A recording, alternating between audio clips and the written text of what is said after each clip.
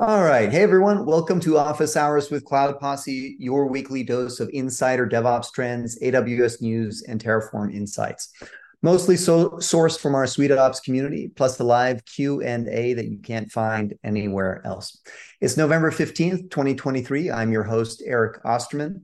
Real quick, I'm the founder and CEO of Cloud Posse. We are a DevOps accelerator for startups that helps teams who are overwhelmed with AWS. We do this by using our over 200 Terraform modules that have been battle tested and downloaded over 10 million times. No matter where you find yourself on this journey, we're here to help your startup launch better products faster and free up your bandwidth for innovation so that you can nail your value delivery every time.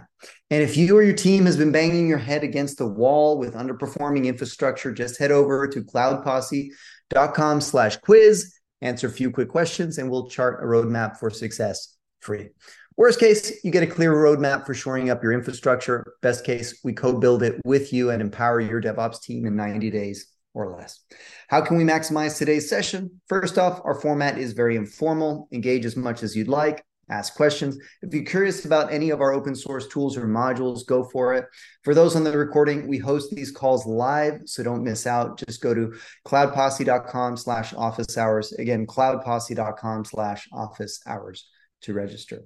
Now, I do have one ask. If you find any portion of today's session interesting, share it with your team. Just head over to youtube.com/cloudposse, and you'll find the video there posted in a few hours after the session. Or send us a short testimonial about the value you're getting in Slack. Just go to slack.cloudposse.com. Remember, we're not simply creating content here, we're building a community. So with that said, let's get into some announcements. So first one, I haven't had a chance to dig into it. Matt, I don't know, you shared it with me if you looked at it. Looks like CloudFront has expanded a security dashboard. So you can get better insights into what's happening across your edge network. Yeah. I'm a little bit, it seems to be exactly what you said. Like it pulls together a bunch of things around CloudFront and stats and presents them and, all those kind of things from a networking content delivery, perspective. Like it makes a lot of sense to me. I'm a little bit confused why this isn't rolled into like Security Hub, seeing Yeah, that like that's what Security Hub is like, is yeah. a single pane of glass, or supposed to be a single pane of glass across your organization. Um, but I guess I should just give up on trying to make sense of Amazon's positioning of all their security products because it's hella confusing to me. Like every time I look at it. So Yeah, or at a minimum underneath a WAF section as opposed to under an individual product and showing its WAF yeah, yeah. usage. So yeah, I didn't have too much other to add. I didn't actually get to kick the tires on it. I only got to read the blog post, so don't have much more to add about it. Hmm. All right, thanks for that. Next one is for anyone using GitHub Actions. One of the nice features that I don't see used that often is the ability to specify specific services within your job. So in this case, it's an example of provisioning a container. A free version of Oracle is the example here that you can then run as part of your tests. And what's cool about that is that will live or the life cycle of that is different from the life cycle of your steps. So multiple steps can be using that backing service. For example, one running migrations and another one running your application tests.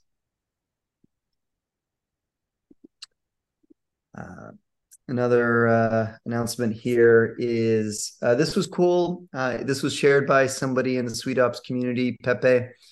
So Slalom is a very large consulting organization out there, and they've been adopting some of the strategies that we use here at Cloud Posse as well with components. So here's an example component library of Terraform root modules showing how it can be used across multiple clouds. So with AWS, with Azure, with GCP, and you can go into any one of those and see some reference examples here as well, implementing a lot of different components.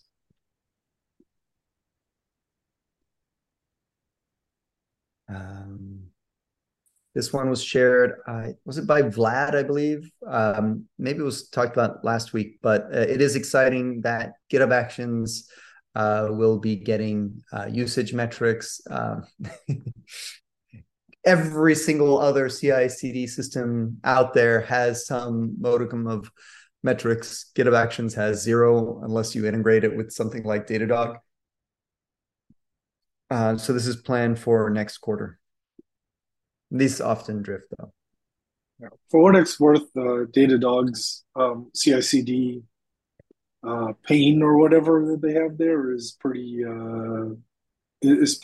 good actually. It gives you a lot of Yeah, because it's not pretty. only does it give you like runtime and like you're showing right there like flame graphs of what the longest are, failure rates, all that kind of thing, but it also makes every deployment an event in Datadog. So if something happens, it's real easy to correlate like, oh, I see a new deployment happened, and then all my CPU spiked, you know, 27 minutes later or whatever it was, something like that. You can usually correlate it pretty easily by looking at some of that stuff.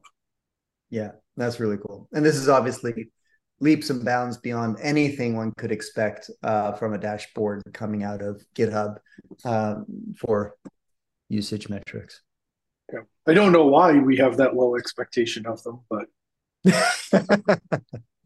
I agree. Yeah. Well, does Microsoft have a product like Looker that Google has? Microsoft has like Azure DevOps, which is basically like Right, their, but that's a yeah, end-to-end suite, yeah, ultimately to be phased out or replaced by or merged into GitHub and GitHub Actions.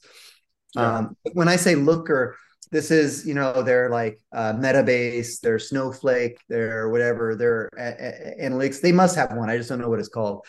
Um, Uh, I've seen Looker nicely embedded into products. I think this yeah. would be a cool opportunity for Microsoft to embed their metrics platform or whatever into GitHub, so you can create custom reports on things running there. But a teaser for this cool, powerful BI product that they have. Yeah, I mean, Microsoft has a bunch of BI tools all around, like SQL Server and like Yeah. their entire like suite there. But I haven't caught up on that in years now at this point, so I can't speak intelligently on that part. Yeah. All Michael in right. the chat highlighted Power BI. Yeah, Power BI, right. That's the one. Yeah, So does Power BI have an embedded mode? I don't think so. It's pretty well. Again, I'm my knowledge is dated, so maybe. Yeah, I shared that information to say it's comparable, probably the closest comparison I have to Looker. But as far as embedding it, yeah, I'm not sure. You could probably export the visualization somehow and embed them that way, but I don't know how much interaction you're going to get out of it. So where I saw this, I recalled now, was in Ops Genie. So in Ops Genie, they embed Looker, and that's how you can dig deeper into like all your incident metrics and stats.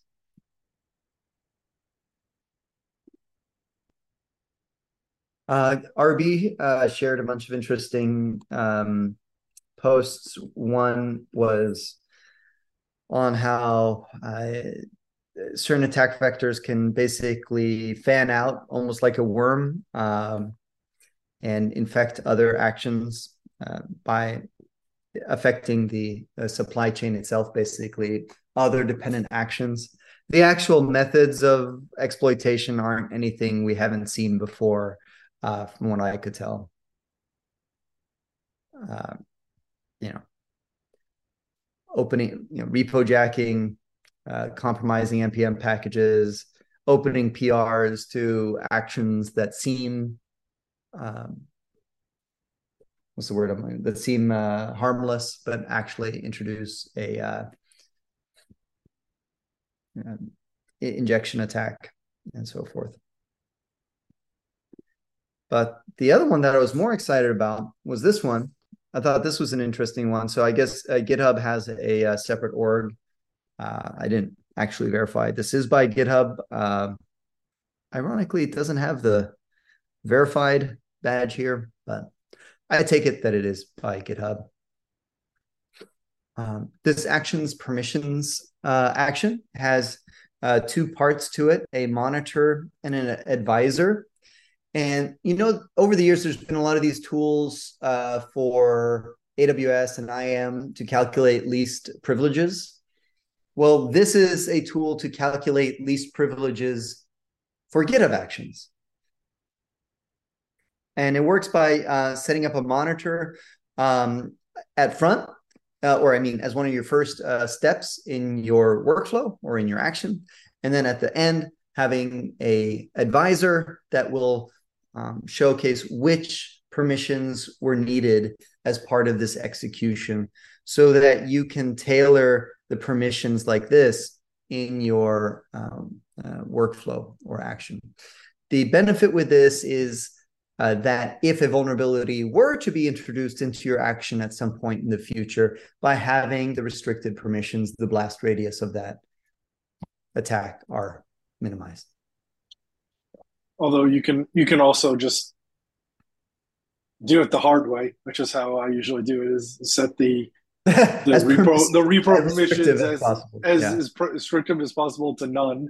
And then I have to iterate 5 times until I actually get my GitHub action to work by adding the appropriate permissions. And then I eventually figure out what it actually needs to do to do what it's doing. So, but this is definitely much slicker than my 27 failed runs because I didn't have the right permissions. Also, this is a nice example or showcase of using job summaries. So job summaries are something we've been leveraging more and more at Cloud Posse, and it's a great way to surface in a very readable, user-friendly manner information about the run. So here it's a simple little job summary. It would look exactly, well, I'm showing, this is a screenshot here of what you would see under the GitHub Actions menu. And then you see a job summary here, and it posts what you should just literally copy pasta into your workflow. Cool. Let's see. Next announcement. I think before you move into the scathing, I guess I'll however you pronounce. I've never known how to pronounce that thing, but anyway, I think it's worth noting the GitHub Enterprise, not Enterprise, Universe was last week, right? And they made a bunch of announcements and all those kind of things, and it was pretty telling to me that the only thing they care about anymore is AI. So, there was every single announcement was about Copilot and some variation of Copilot. There were 0 announcements about Git, about actions, about anything else, and even what's their CEO, Thomas Denke or whatever his name is, even put out a tweet that basically said GitHub was built on the back of Git, and now it's a new day, and we're on top. Now we're building on top of AI, kind of thing. Basically, we don't care about Git anymore. Was kind of the message, and I saw a lot of people's reactions to that were really, there it is. A lot of people's reactions to that were really negative. But if you look at this, not a single announcement about what was their core product, before this announcement. So it's a little telling. Yeah. On where they think they can make money. Yeah. Can I just get some folders? Can I organize my Maybe if just you ask the GitHub Universe. Yeah, if you GitHub ask Copilot chat for repositories now.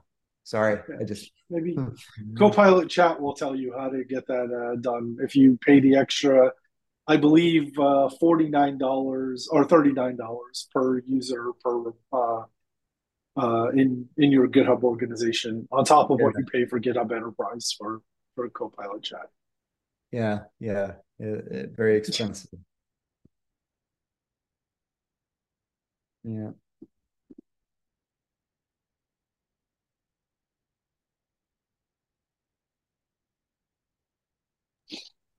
Cool. But Yeah, thanks for I, bringing it up. Well, I do have one. I do have one announcement that came out of that, I believe, which was a positive thing for Terraform as a language. It has seen 36% year-over-year growth. So that's cool. That's a sign that Terraform's growing and in adoption and usage.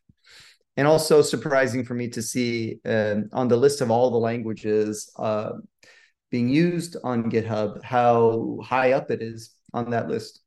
So that's a good sign as well. Also, it's an interesting sign because it is its own language. It's not like you can easily tell, like, how Pulumi is doing, because it's just a framework built on top of all the other languages. Interesting. I mean, when Ruby was the darling of every tech company out there, and it's barely making the list anymore.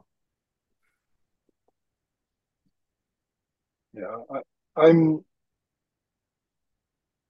Dubious. I know. Well, I'm sort of like the 36% year over year growth seems crazy to me. Like, which probably means, given how much of a base there is of Terraform code out there, it probably means that we're not doing a good enough job of reusing things that already exist. Like people are writing a lot of their own crap for no reason whatsoever. Yeah. Um, The nature that it's not a very dry language out of the box is a advantage for these stats. No. yeah, could be. I don't know what do they actually calculate? Is it like lines of code or Yeah, I was wondering the files with same, contributions, a number of people contributing. I don't know. I didn't look into what the number actually means. yeah, that's Has Cloud Posse modules seen a 36% growth by chance? I can't say I've felt it in our pocketbook, but no, that'd be interesting to we have compare. we have the data like from the registry that we could figure that out. Yeah, we have the registry data. Yeah. Actually, that's a good thing I should add to the list of questions if people have ideas. I'll get to it in a second. All right. Anything more on this before I move on? Minor one just was shared that, Quay has seen better days.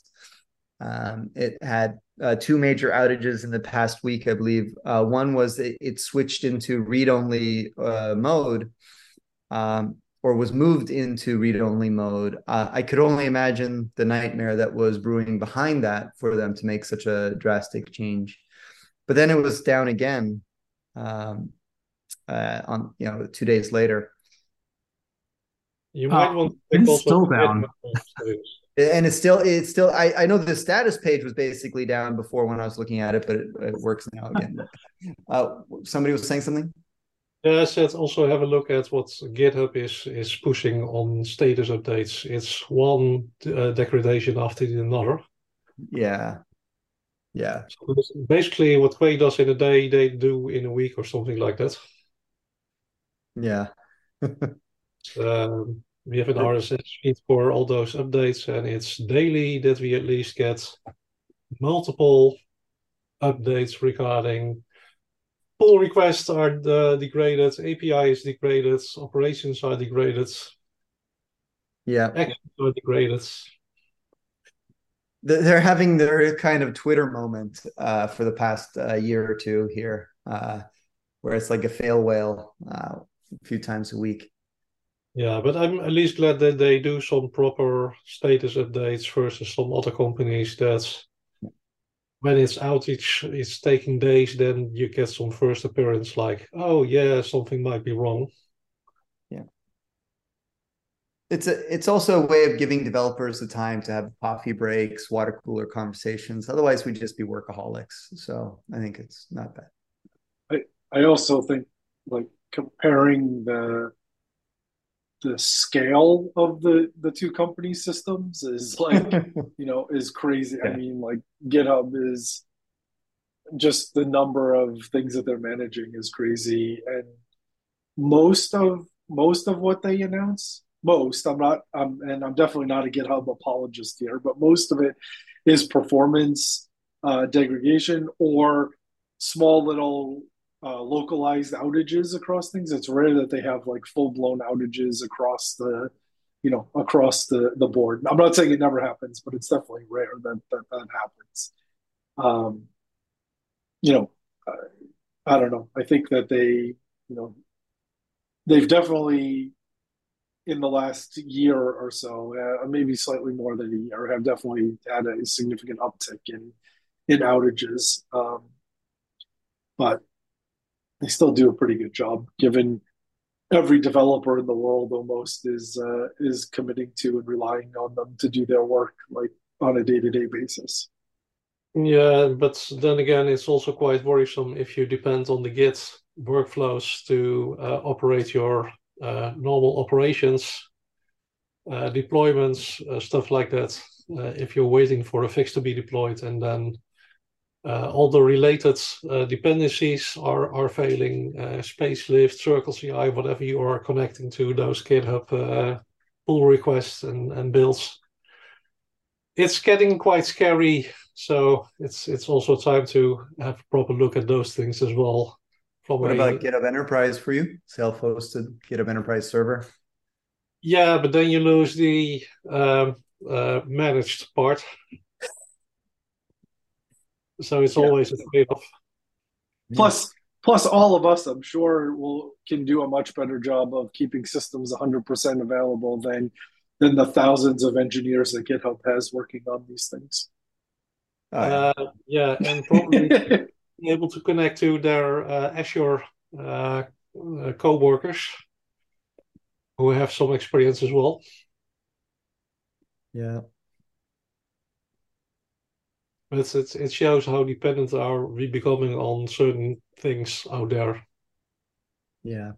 It's two central points of failure right now for probably 80% of tech companies: GitHub and AWS. Yeah. I would also say Google, because a ton of people's authentication is tied in through Google Apps. Yeah, I've seen some things in the past where, because of their way of working and the monorepo structure, I had some things in the past where they did some boo-boo on some authentication stuff. So basically, that meant that the whole Google Cloud environment was also unresponsive, not working, stuff like that. So if you say about self-hosting GitHub Enterprise and then run it on AWS or Google Cloud, not sure if that's really going to improve. Yeah. All right. Next announcement, just a minor one, to kind of toot our own horn. We did upgrade finally to AWS Advanced Tier, so very happy about that. It's been an initiative here to get to become an AWS Advanced consulting partner. Nice. What does that bring you or us? Yeah, what it does is it opens up a lot of funding opportunities, ways that Amazon can help subsidize implementations on projects, and other resources, partner resources that Amazon has. There are also a lot of other partner programs that require you first get to AWS Advanced Tier before you move to the next. I believe, I don't want to misstate something, but yeah, there are similar things. For example, you can't do AWS map migrations. These are their migration accelerator program or something. I forget exactly what it stands for. And just the offhand remark, you know where it's coming from. Does it also help to improve the throughput time for upgrading account limit upgrades for fresh accounts? I wish. That's really your relationship or a customer's relationship with AWS themselves and their account reps. We've seen it I think we've seen it all across the board. but GitHub Enterprise customers under a GitHub Enterprise, AWS Enterprise agreement get the fastest responses there. So we've noted. Yeah. That's what I've noticed as well, Eric, is had someone I was working with that had an enterprise account, and in like 2 hours, we got all their limits increased by 10x. Like we submitted a limit increase for VCPs of 64, and then they just get like 1,000 without like us asking for it. And then on my account, I can barely get 32, and that takes like days. And I appreciate you sharing on you don't get the perk when you're partner, because we were exploring that, trying to see if that would help on the account limits, because we've literally burned a week. Just to be clear, I'm saying we do not get a perk with that. Yes, sorry. Yeah, I appreciate you confirming, because we're looking at going after that for that one little thing, trying to see if we could make it easier. So when we create a new account and have faster limit increases, it'd be nice. Yeah. And actually, quick tip around that, we found after about 50 calls, literally with AWS activating accounts, I figured out a process that works pretty well, at least for my team. We throw in our credit card details on the brand new account. So even though we have consolidated billing underneath the organization, we add our credit card details. Apparently that helps with the fraud detection. And then the other thing we do is we join a live chat, and then we initiate a activation call. And then we basically let it burn in for about 3 days. And we found that to help expediting all the upgrades. So our go-to has just been enable business class support in the root account, which is usually where you want to raise the limits. And that then you get the prioritized support. I would say it happened very recently with somebody asking something just now that didn't help, but that has been the exception rather than the rule. Oh, so you do it on the organization root account, or do you do it in the sub? Yeah, the org root account. Yeah. Oh, interesting. Okay, we've all the requests that I'm referring to, we've been logging into each sub account. So we've done like over 50 accounts so far, and as I mentioned, each one is like a call and a verification. It's been a grueling process. I guess it depends. Yeah, you're not wrong. It depends on which limits you need to raise. For us, the limit we often need to raise when we start a new project is the account limit, how many accounts you can create, and that is locked at 12. And you have to do that at the org level to bump that number up. There's another thing you can do as an AWS, both the customer, but also as an AWS partner is, first thing you do is you open the support ticket. Then you go into ACE, so the CRM for AWS partners. And when you've registered the opportunity there and it's accepted, you're going to be able to see the AWS reps that are related or associated with that account. Then you can contact the account rep for that, post the support issue that was created, and ask them if they can escalate this for you. And then they almost always say yes. It's in their best interest to do that. And that helps too. I think that's probably for the same reasons you say, gets around some of the fraud concerns, because it's coming from the right channel. Was not across that APN feature. Thank you. Sorry, Matt. No, I was also going to say that one other thing that I've encountered before is that, and I'm guessing you might be hitting this, is that if you have like a large number of accounts, AWS has like a spending limit that they put on every account that they're comfortable with, like from a credit perspective. Mm-hmm. And every time like you add a new account with a bunch of resources, you're probably crossing that threshold, which someone has to then review and approve before they do that. So there's a company I worked with before that said like they were able to share with their account rep, here's what our anticipated like growth is going to look like over the next year or whatever. So can you do a credit review on us and basically like get our spending limits and all those kind of things bumped so that we don't run into delays when we want to do that. And I know of at least one company that was successful getting that done like through their AWS rep. And then they said that when they did that, like all of their limits went up like across the board of what they were actually allowed to deploy. So one other thing we've had happen is I'll create a number of accounts, and first things look good. I get like 5 vCPUs from EC2. And then 2 days later, they just take them all away. I just lose 4 and I only have 1 to use. And then I'm fighting to get the original 5 back. And it might be a trigger with their fraud detection algorithms, but yeah, so that's also been absolute worst case. I think it's taken us like 2.5 weeks to get an account set up.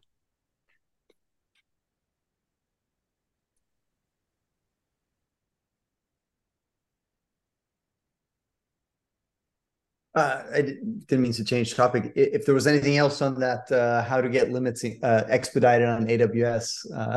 No, not at all. I appreciate all the tips there. Thanks a lot, guys. Cool. These were shared by Matt Calhoun in the Zoom chat. This looks interesting. Nice use of Terraform to provision a CloudWatch dashboard. This one showcasing your ECR usage. Yeah, I thought it was pretty cool. I also like that it's by Porsche, like the car company. They're actually they're obviously doing a lot on AWS. If you look at some of the repos that they have and some of the topics they cover. The only one module published right now. Yeah. I wasn't suggesting necessarily that they're like publishing a lot. I'm just saying that they're doing a lot on like AWS machine learning and a bunch of interesting things. And I think some of their newer cars are even using like IoT to do like tracking metrics and things like inside the cars, and then they use all sorts of machine learning, AWS machine learning capabilities to analyze the data and optimize things. It's pretty cool. I was reading about that when I came across the ECR dashboard. That's how I found it. Yeah, that's cool. I like that. I'd like to do more of that.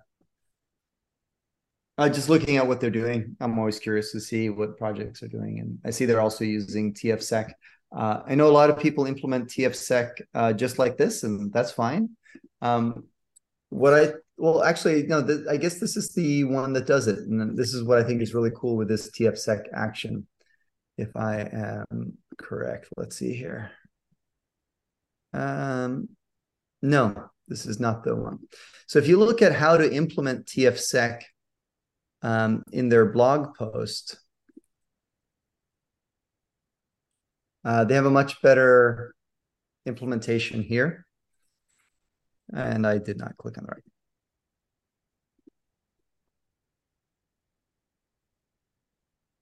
There. It's using TFSec with the Serif action and uploading that to CodeQL. And when you do it that way, then it shows up in the security tab on your repo. And I believe probably you can see those things at an org level as well. So that would be my recommendation. That's really weird because isn't Aqua Security who makes TFSec? It is. Yeah. No, so they're using this is one of the underlying actions. So the implementation is, I guess they have two implementations. They have one that does it with the Serif format, and then they have one that's just plain action. But it's in a different GitHub org. That's what I was looking at. It's in TFSec / instead of Aqua Security /.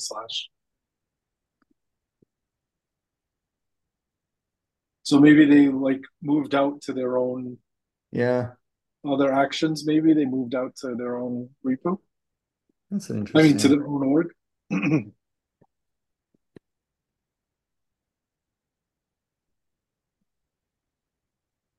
Versus. Yeah, the other one was called TFSec / TFSec.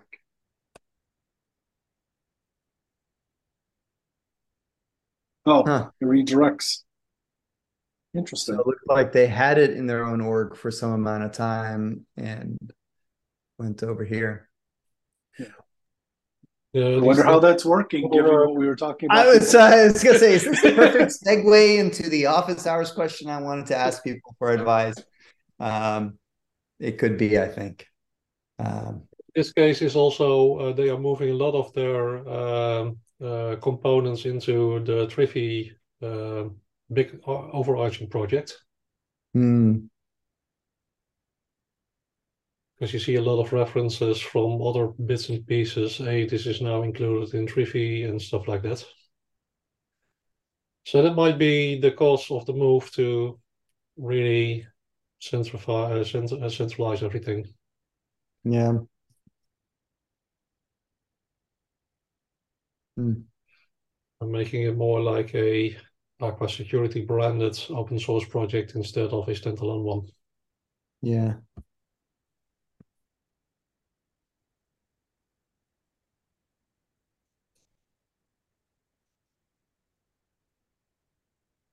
Yeah. So yeah, this is I have a related question to this, and it's something that I've been mulling over for the last few weeks at a minimum, or taking more seriously, which is this move to adopting multiple GitHub organizations under GitHub Enterprise. And for a private company, or sorry, for a company that only does private things for the most part, or is starting fresh with open source, no big deal. Just do whatever you want to do. If you are a company who's been operating in a single GitHub organization for 7+ years and now want to go to GitHub Enterprise and move things into multiple organizations, and you do mostly open source, I don't know how to do it, because I've found so many limitations. So one of the things we would like to do is create. So let me talk about some of the problems we have at Cloud Posse. And for anybody else building large open source projects like what we have, we're up to hundreds of repositories. I thought I used to say here somewhere. 531 repositories. Some of those are private. Many are archives at this point, but there's still a lot there. And the problem is discoverability. Sure, we can narrow things down in these ways. And by the way, what are mirrors? I'd never seen that type before. Anybody seen? How do I create a mirror? I'm assuming that refers to you have a repo in GitLab or Bitbucket, and then you have it synced. So it's like pulling from another source. But I didn't think GitHub had. I know GitLab supports mirroring. Yeah, I've never actually done it. I didn't know GitHub supports mirroring. Yeah, I've never done it here. Usually, unless that's an enterprise feature. I can check on my account and let you know, but I haven't used it before. So that's one thing. One thing that I think is annoying is the default type is all, and yet you can have a lot of archived repos that don't make sense to have there anymore. So I think it should be everything minus that. So we also have we have dozens and dozens of GitHub related repos that have nothing really to do with the hundreds of Terraform projects that we have, and have nothing. Well, those have something to do, but are different from these things that we have called Terraform components.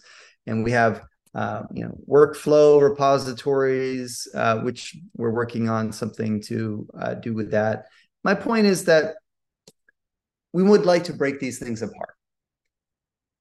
And the obvious thing would be move Terraform modules to a Terraform organization, move GitHub Actions to a GitHub organization. Only we see tens of thousands, if not hundreds of thousands of downloads of all these modules every single day. And the Terraform registry doesn't support moving modules. And I don't know if Terraform's going to support Git refs moving. My guess is that's also going to be iffy. But most people are using registry syntax these days anyways. So what do we do? And then we have the same problem with GitHub Actions. We want to move all of our GitHub Actions into a separate organization and manage those. But GitHub Actions also, for security reasons, doesn't support redirects. So it's like we have to create like a multi-year plan here where we let everything be where it is, start moving them over to the new organizations, but we can't move the actual repos over. So we'd have to create new repos, but then we lose the star counts, issues, and pull request history. And if we moved them over and created a stub repo here, people doing repository pinning, they're going to get bit. All their actions are going to stop working. And if we in the Terraform registry, if we unpublish these modules and republish them, we're going to lose all of our stats, which is going to impact discoverability of our modules and some legitimacy of them as perceived by newcomers. So I just don't understand how to migrate repositories between organizations when you do open source. Suggestions, anyone? Any luck on getting folders from GitHub? Yeah, no, I don't know if I shared that before, but you mentioned yeah, it I found earlier, a post but... from September. I found a post from September, which basically is from GitHub support saying, yeah, people have been asking for this forever, and the product managers are basically against it, so don't hold your breath. With regards to those GitHub stats, if you're able to keep the reference, with regards to the Terraform stats, if you're able to keep the reference the same in the code, I imagine your stats would just immediately repopulate very quickly. So folks like myself that are using your modules, it might reset, but I imagine, correct me if I'm wrong, like within a week, you'll be back to a reasonable number of polls is my assumption. Yeah, I mean, they'll climb up. You'll lose the all-time history, like 100 million downloads or whatever, which is a vanity metric, let's say. We can just write a script that just downloads our modules like all day and all night for a few days, and then we'll just artificially the stats. It's not that hard. Yeah, no, that's true. I was gonna say, yeah, one of the ideas there, or I mean, if we're anyways going to move things, should we do something to have more control over the registry, or push people towards a registry that we can control and not have that problem in the future? Was one of the ideas. What about creating a module whose sole purpose is just to emit warnings that this module is moving to a new home? Was one of my ideas. Doing something similar for GitHub Actions, but that's not going to help you. That's not going to help you if people are pinned to a particular SHA, though. Right. It only helps for people who, after they upgrade from that point on. Yeah. With regards to the registry, in terms of the Terraform registry, there are a lot of limitations, I believe, with the standard Terraform CLI. So assuming that you're not catering towards open tofu and you still want to support the standard CLI, when you move the registry, there's like some stuff hard coded into how the CLI operates. So you basically have to go all in on your own registry, meaning the customer, whoever the end user of your modules would also, I believe they have to migrate everything to that. Well, yeah, they would have to migrate. But if we're anyway saying, dude, you guys have to migrate, should we migrate to something where we wouldn't have to have that, be concerned about that in the future? So if we decided to publish from another organization or multiple repos to the same registry, that would be possible. Oh, I think when you do that migration, they're migrating everything, not just the modules that they're using with you, but I believe it's something hard-coded. So when you do... No. The source where you say like Cloud Posse / whatever, you just put a host name before the Cloud Posse part, and it uses that host name as the registry. Oh, okay. I didn't realize you could do that on a module level. Yeah, okay, for sure. It works, and you can actually do it in your Terraform CLI config as well, where you can say get / like Cloud Posse foo, is like from this registry, and you can point it to a different, like you can wildcard like certain modules or certain pieces to all come from from another registry as well, if you just distribute your Terraform CLI that way. Got it. So yeah, I'm not sure what to do about that. I think we'll probably end up upgrading anyways, but not for the reasons we originally had hoped were easy wins. And any sort of migration would be a large. This might be a long shot, but it might be worthwhile to just kind of reach out to HashiCorp and GitHub, their partner team, just see if they'll be able to help. I mean, you folks contribute quite a bit, and I imagine we've never gotten any special treatment. We've never gotten any special treatment, despite hoping that we would. Never hurts to ask. You'll lose a couple hours, but it never hurts to ask. Yeah, it's worth trying, I guess. Yeah. Oh wait, you signed that manifesto? Yeah, about that. I was gonna. I don't want to bring that up, but that might be an issue. But you never know. Yeah. No one in the community has actually returned anything back to HashiCorp. If you read the Oh yeah, exactly. read the statement, so taking. So we're just all living on the backs of giants. So Matt, going back to that issue with GitHub mirrors, you're saying there used to be a feature to add a mirror, but it was you used to be able to just say get remote add -- mirror and then point to like a different spot, and then it would automatically keep your local repo up to date with that remote mirror. But God, it's got to be like 2014, 2013 or something. They stopped supporting it like way back then, like long time ago. Interesting. I guess it just hasn't worked its way out of the UI yet, because there might actually still be some mirrors set up. Yeah. I suspect they realized that they had to run a lot of background processes to actually keep all these mirrors working, like, and bandwidth and like all sorts of things to do it on some sort of automated basis. So that's why they created runners, so you can do the mirroring in a poor man's fashion. Pull from them and pay them for it. Yeah. But Eric, that might even be a consideration to move to GitLab instead of GitHub. If you're going to have headaches anyway, then go somewhere where you do have folders. Yeah, what's the word? The expression "cutting off the nose to spite the face" or something. Yeah, it's solving one thing and introducing another.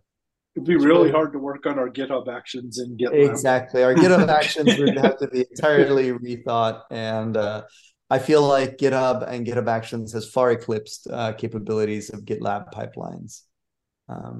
Yeah, I think you also lose the discoverability. I believe years ago when I first came across Cloud Posse in general, I found you because of I searched for code on how to use some resource in AWS.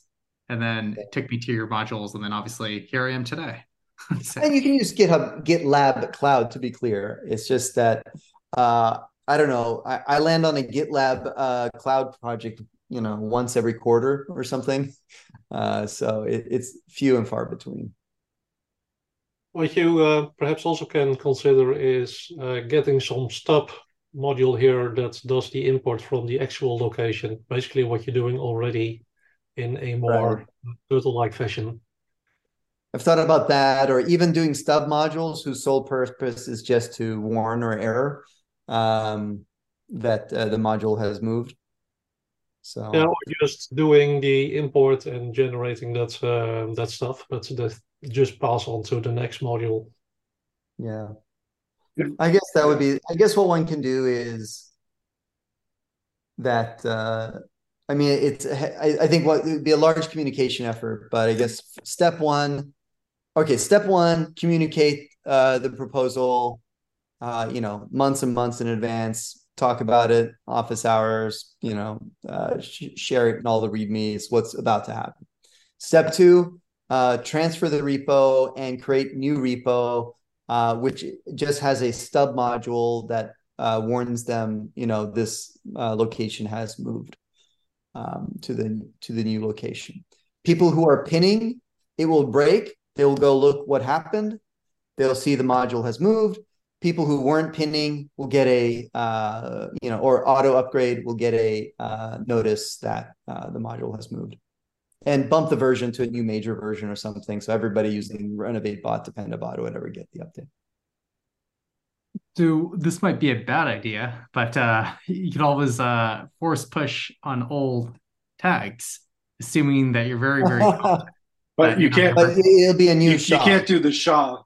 Yeah, that's the problem. I mean, look at line 27. A lot of people don't pin to the SHA, so you'll cover No, but a lot of people do. Like very security conscious people do because you can't update like the SHA. Like the SHA is the SHA. Yeah, I read It's about that. cryptographically secure. Yeah. Definitely agreed. I haven't seen it very often, but do agree that's a better way to do it. Yeah, we definitely have a few customers that do it that way, like that I've worked with for sure. Oh, cool. Renovate makes it quite easy to do so. So it's one of the options. It's basically a single line in the Renovate config that I enabled to make this happen. Yeah, it's cool. And then it adds a comment with what that SHA should be. Yeah. Now we could game the SHA, like figure out the exact right content to write to each command. To get to that SHA directly, that is going to be a nightmare because then you have to do really number crunching, security encryption stuff like mathematics. It's quite hard to reach those exception SHAs. I was just joking. Just stick it there, and just for the new version, do the other stuff. If your version pinning should be quite okay, and then perhaps do some brownouts, temporarily disable some stuff, and make sure you do a proper period where both sections can be used, and that you promote a new variation before you do the actual redirect and stuff like that. Yeah. And I guess it's a reversible technically, if one doesn't do large scale. Do a few, see what the fallout is, and learn from it, and then do some more and progressively work one's way over to it. All right. Well, thanks for that feedback. I have another question for everyone, which is not that there. Yep. So AWS Client VPN. We've gone back and forth on how we share the config for our module on that. We always emit the config for OpenVPN as an output. It's really nice when you have that OpenVPN config. If it's inside an OVPN file, you click on that file. If you have a VPN client installed, poof, it loads it up. You can connect to the corporate VPN. Easy peasy. How do we distribute that file? One of the easiest ways is, well, we just commit that to the infrastructure repository or some well-known repository used by developers in the organization. Couple problems then. Well, how is that file updated regularly? Yeah, okay, we could create GitHub action workflows that commit and open pull requests and do all of that. Sure, I get it. Two, it technically is a little bit sensitive. It does have, I believe, a certificate a client certificate that's needed to connect to the VPN, but that's not enough to give you access to the network. That's just enough to give you permission to authenticate. So I'm still personally okay with that being in the repo, but I understand if some security-minded folks don't like that. Yeah. Eric, will you tell us all your GitHub password right now? You do have two-factor authentication on it, right? Huh? You have two-factor authentication on your GitHub, right? Right, yes. So tell us all your password and just rely on the fact that you're okay with the two-factor authentication. Well, but this is two-factor authentication plus password plus another two-factor. Maybe. So another 2 layers of protection after this config file. I don't know. This config file does not get you network connectivity. It gets you. It's one of the factors of a two-factor. It's one of the 3 factors then, I guess, because you need or 4 factors. I mean, you need this file, you need a valid user, you need a valid password, and you need a valid MFA token.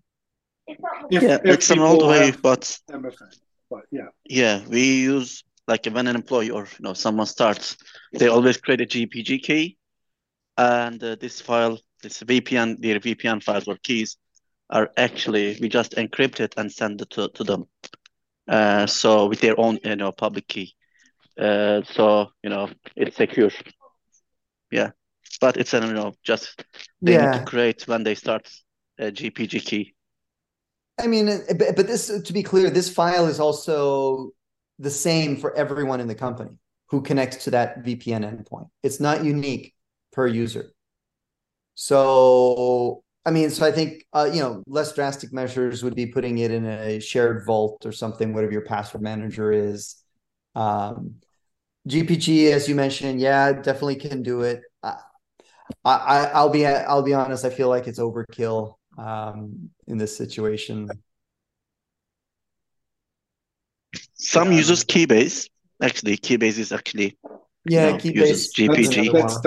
That's deprecated though, isn't it? But yeah, Keybase, it's not going to be around much longer.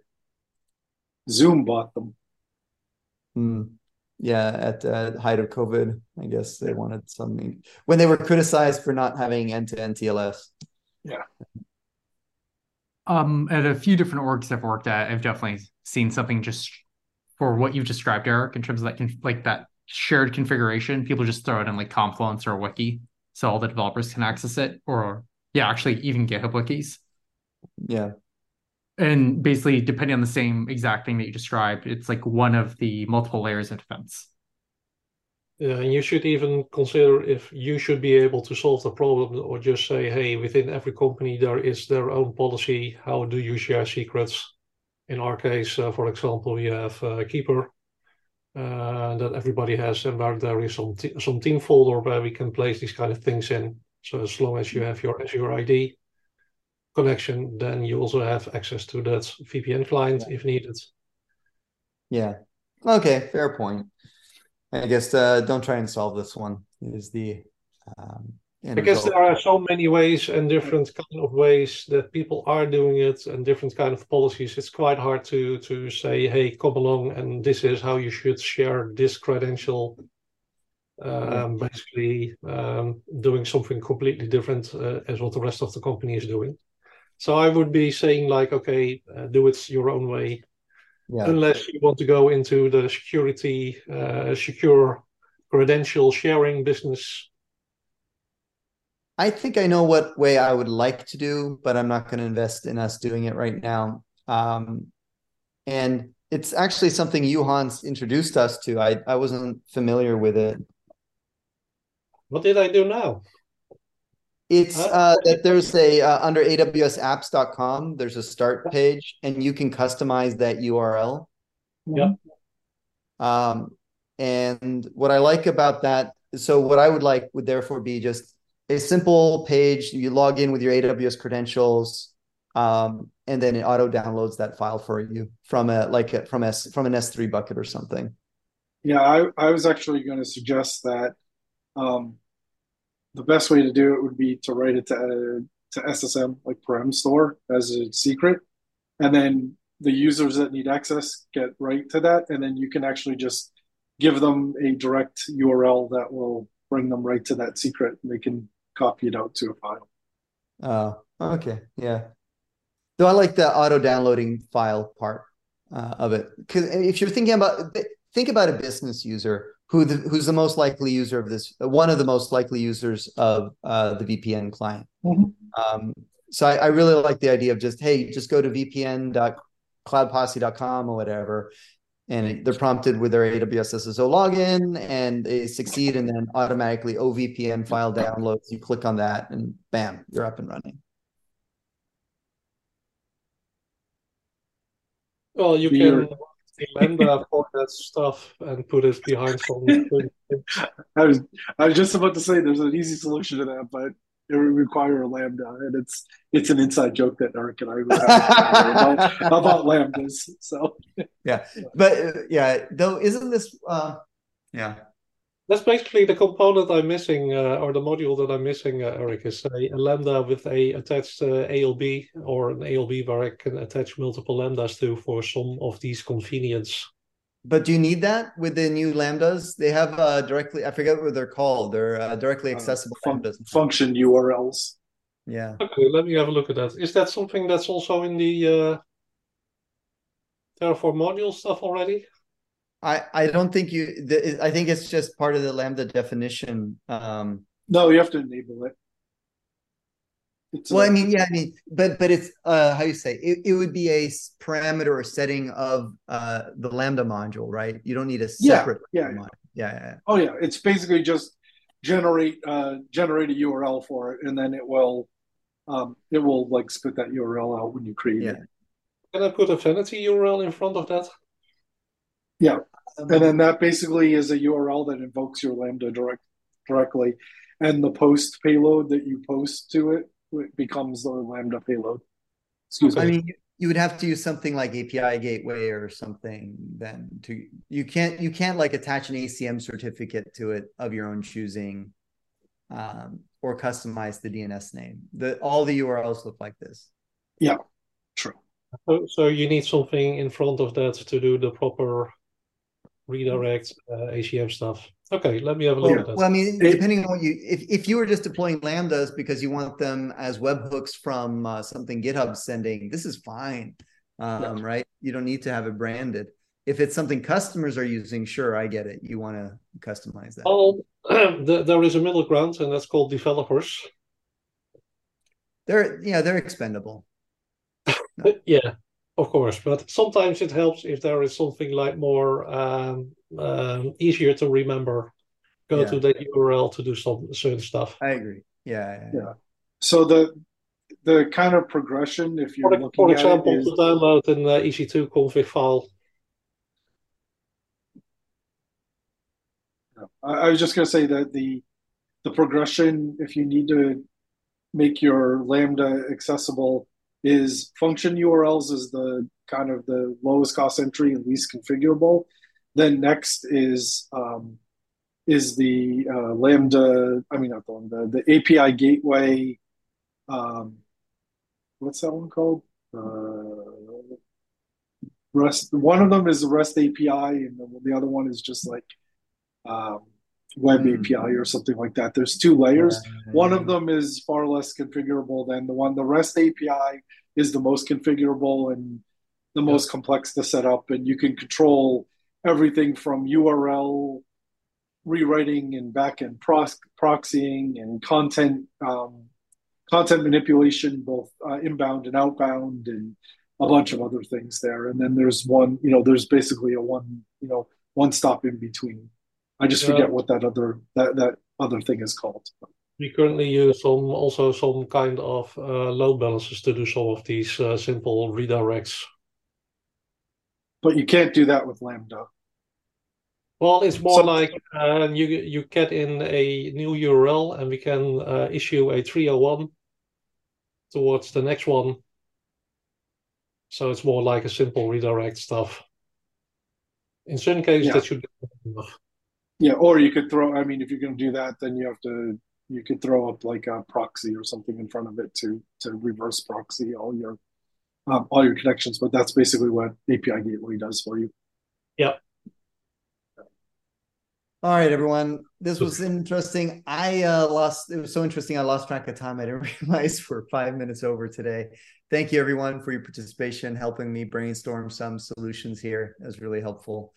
If you found today's session interesting, don't forget we're going to be posting this to our YouTube channel. You'll find it there in a couple hours or a few hours. Please subscribe if you find our content helpful.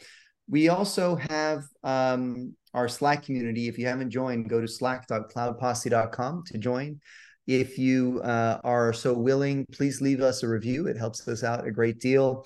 Go to cloudposse.com/APN-review. Again, cloudposse.com/APN-review to leave a review so Amazon sees all the good work that we're doing here. If you're curious about Cloud Posse and if we can move the needle for you at your organization, go to cloudposse.com/quiz, answer a few quick questions, and you'll book a meeting with me directly, and we'll work through your situation to see if we can help you out. See everyone next week, same time, same place. Go to cloudposse.com/office hours to register and receive an invite to your calendar every week so you don't miss out. Thanks again, and talk to you later.